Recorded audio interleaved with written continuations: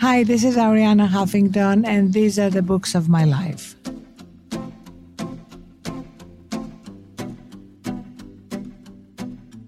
It's not all that often you get to interview a genuine global superstar. But I think those terms apply absolutely to Arianna Huffington. And inevitably, trying to condense her achievements into a single soundbite is certainly a bit of a challenge. She's the former editor-in-chief of the Huffington Post for a start. She's written 15 books. In 2016, she founded Thrive Global, which is a platform designed to limit stress in the workplace. And of course, she's been included on Time magazine's list of the world's 100 most influential people and the Forbes most powerful women list. See, even the stingiest highlights reel goes on a bit. In this episode of Books of My Life, we discussed why Arianna owes so much to the writings of Marcus Aurelius and talked about which books have had the greatest impact on her family. It's a fascinating insight into the mind of one of the most powerful women alive today. And apologies for all the background noise. I was speaking to Arianna at the World Government Summit in Dubai, which is not a quiet place.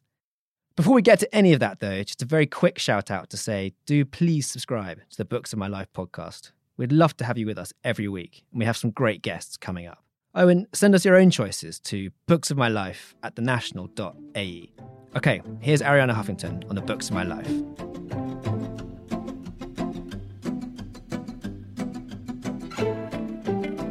I started by asking whether it mattered to her to be included on these big lists of influential people.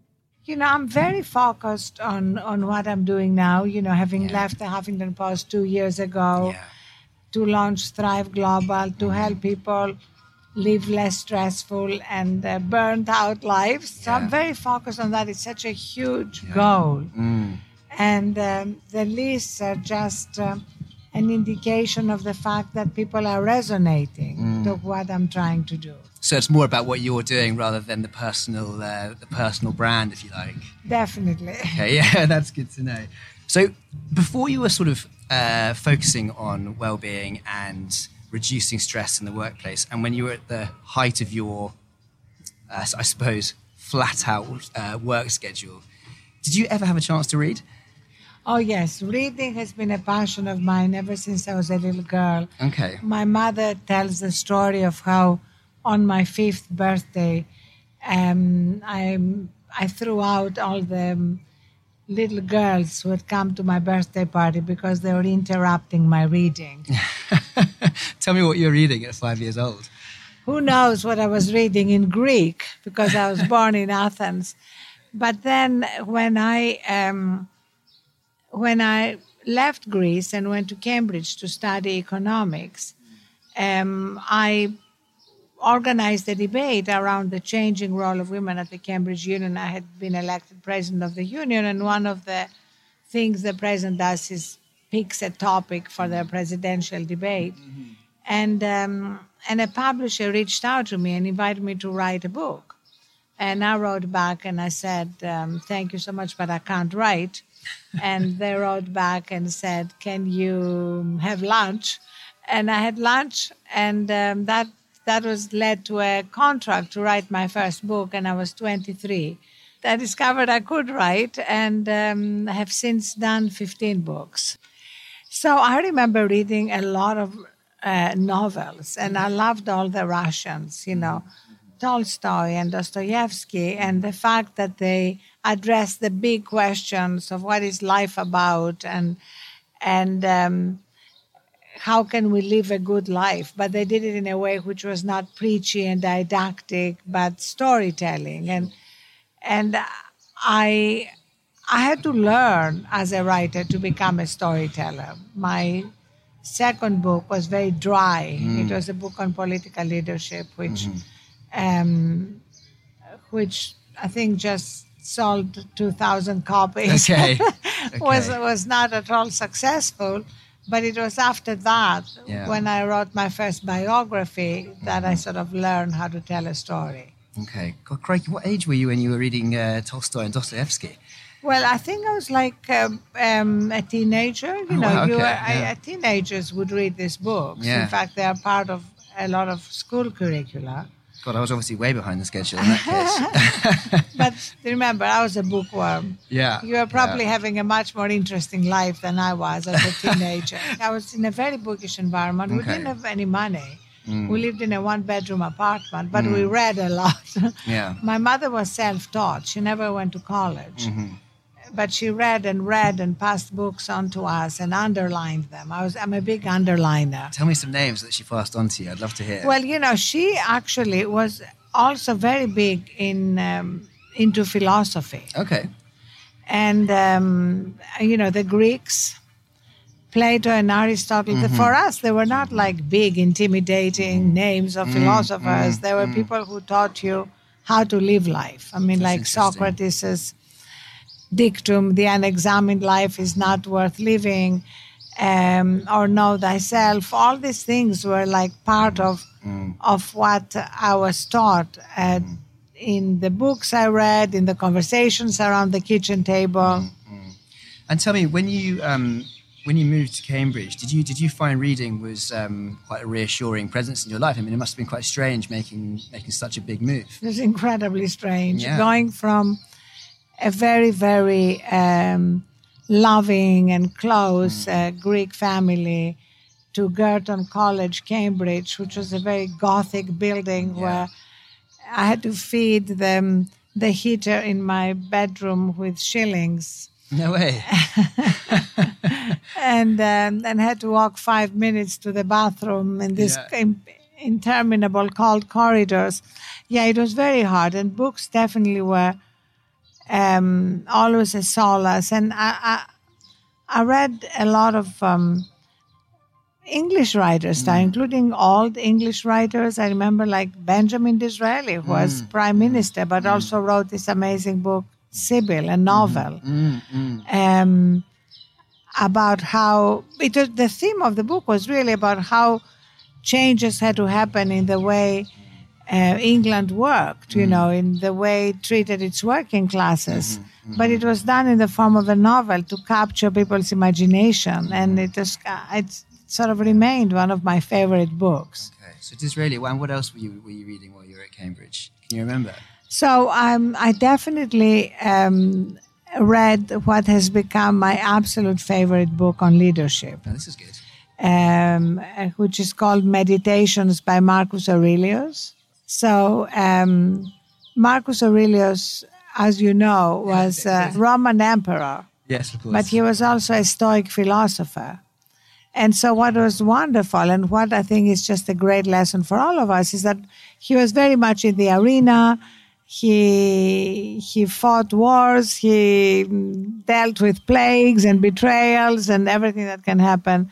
But at the same time, he was a philosopher. So he would go to bed and write about how do you live a life where you are not perpetually thrown off balance by what life brings you. How are you able to stay in the eye of the hurricane? I love the sort of concept of being in the eye of the hurricane, because it really means that no matter what's going on around you, what turmoil is going on, you can remain centered. And from that place, you can make better decisions and deal with problems in a more effective way. I noticed that a lot of what you've mentioned so far, either some of the Russian novelists or some of the classical philosophers, it's all quite heavy stuff. Do you have time to read anything sort of as light relief as well, or not really? I actually love children's books. Okay. And, I love mythology and like starting with Aesop's Fables. Amazing, yeah. Which are all like fables about life, the tortoise and the hare. Yeah, of course. And I think they're worth. I still read them because they are not just for children. Obviously, I read them to my children when they were young. I love Dr. Seuss's books too. Okay, that's interesting. Because did your children enjoy those as well? Absolutely. Yeah. They love Dr. Seuss. Okay. And it's kind of amazing how they have withstood the test of time. Sorry, at this point the background noise all became a bit much, but to paraphrase, without the sound of aeroplanes overhead and birds in the rafters, I asked Arianna what book she wishes she could give to her younger self. Meditations by Marcus Aurelius has had the biggest influence on me. It's still on my nightstand, heavily underlined.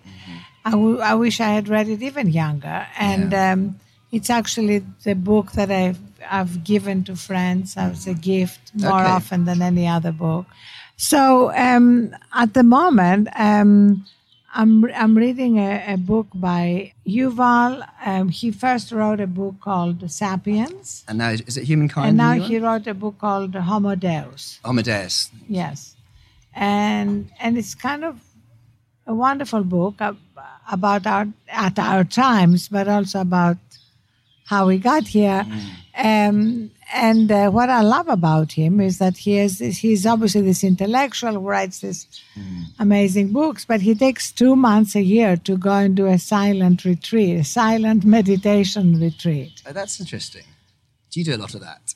I have never done a meditation retreat, certainly not a silent one, but I do meditate every day.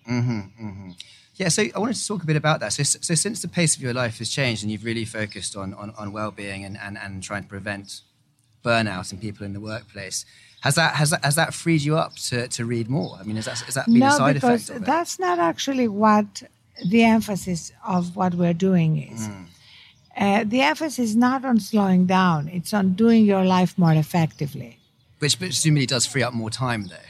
It actually frees up more time, first of all, to sleep. Okay. Because sleep is foundational.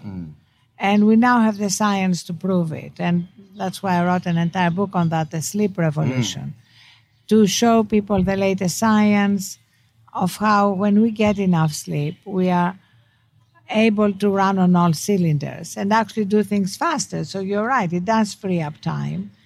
And that time is definitely spent for me working out as well as reading. I love to read just before I go to sleep, but only physical books because I don't have any screens by my bed. Okay. So no Kindles lying around the house? No, I mean, I have a Kindle running for when I'm traveling. But it's just wonderful to have a tactile, physical object to underline in bed. Yeah. I'm amazed that you've still got the energy to read books like Amadeus before you go to bed. That's a kind of a mad way to shut down. Because it puts everything in perspective. That's what I like. That's the great thing about philosophy or poetry, that they make you realize that whatever you're dealing with is not as overwhelming as you may have thought it was. So someone who struggles to sleep a lot, how much sleep were you getting when you were editor-in-chief at Huffington Post, and how much sleep do you get now? Well, I collapsed from exhaustion 2 years into building the Huffington Post.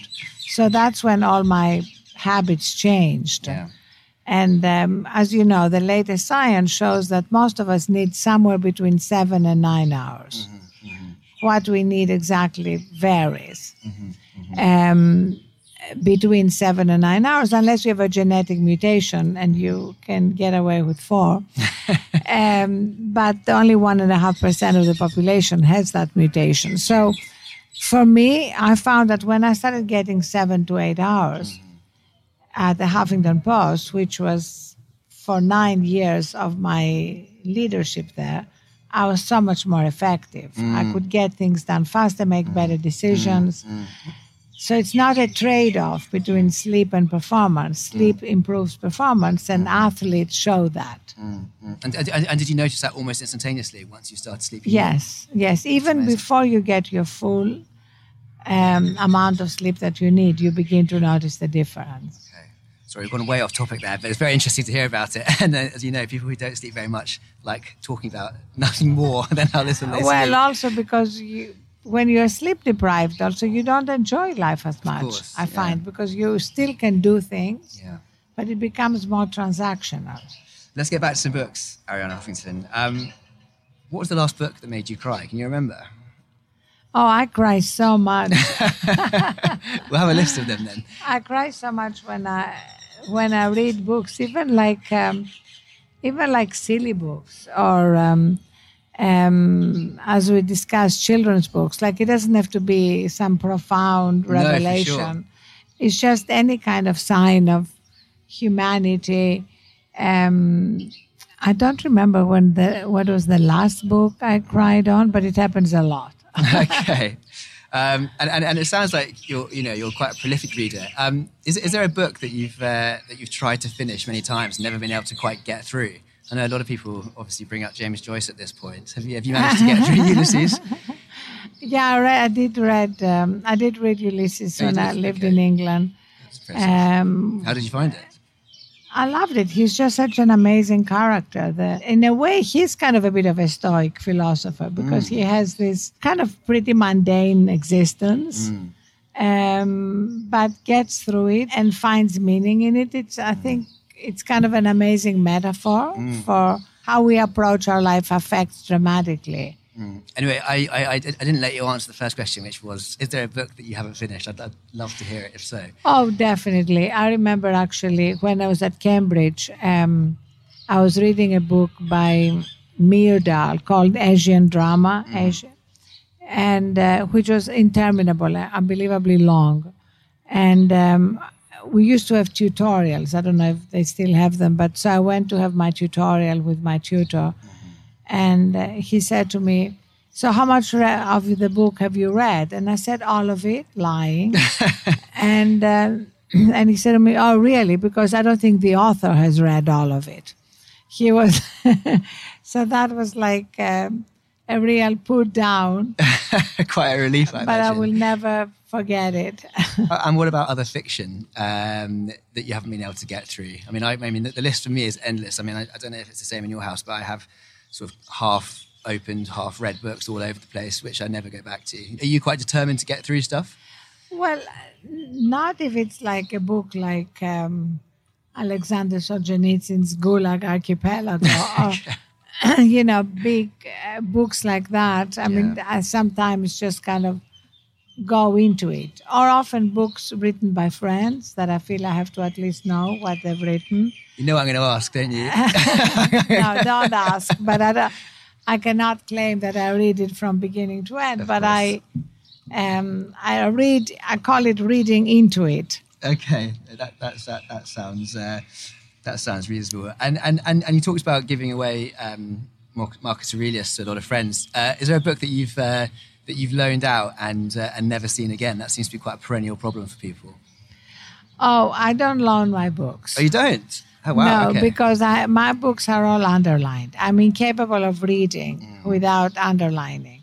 So they're precious because of my underlinings, because then you can go back to a book and very quickly capture the key points that most impressed you. It's not like you can loan it and if you never get it, you buy another one.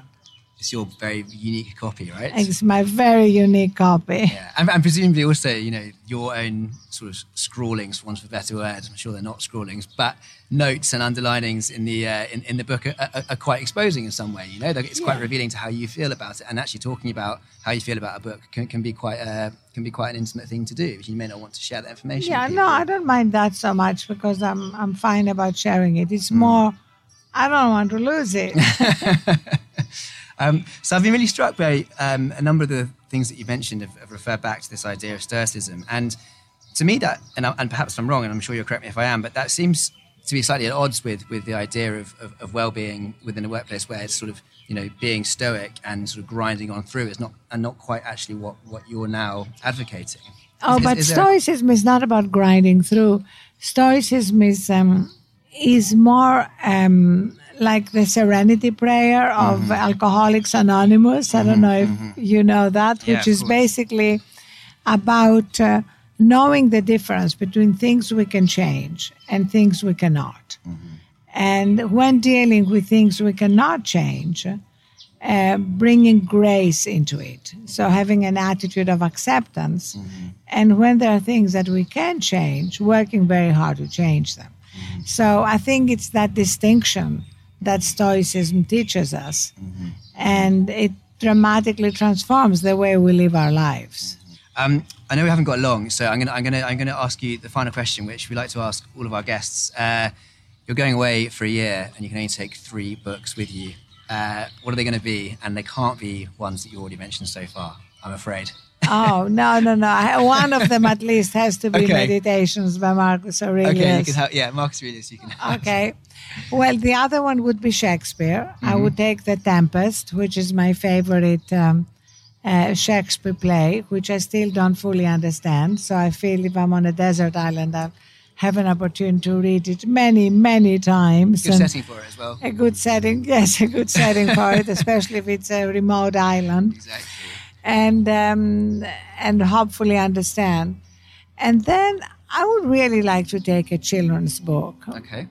Because I'd like to be able to sort of reconnect with that childlike wonder about life. And I'm trying to think of what I would take, since I cannot take Aesop or Dr. Seuss, since we already talked about it. I think I might take Goodnight Moon. Okay, I don't know that. Can you tell me? You don't know that? No. So Goodnight Moon is a book that practically every parent has read to their children. Okay. It's a book that helps them disconnect with the outside world and surrender to sleep. Gosh. So it's a really good lesson for adults too, because the truth is that we carry our daily activities with us when we get into bed, and that's why it's so hard to unwind and be able to sleep. Gosh, I clearly need to have a word with my parents, because I've never heard of it and I can't sleep. So there's obviously a connection there. Goodnight Moon, but also I did a parody of it, which is on Audible. You can download it, called Goodnight Smartphone. Okay. Which is for adults. Okay. That sounds excellent. Arianna Huffington, those were the books of your life. Thank you so much for joining us. We really, really appreciate it. That was Books of My Life, a new podcast from The National. I really hope it will inspire you to, as Arianna said, put your phone down and pick up a book for a few minutes or possibly even more every day. Thank you.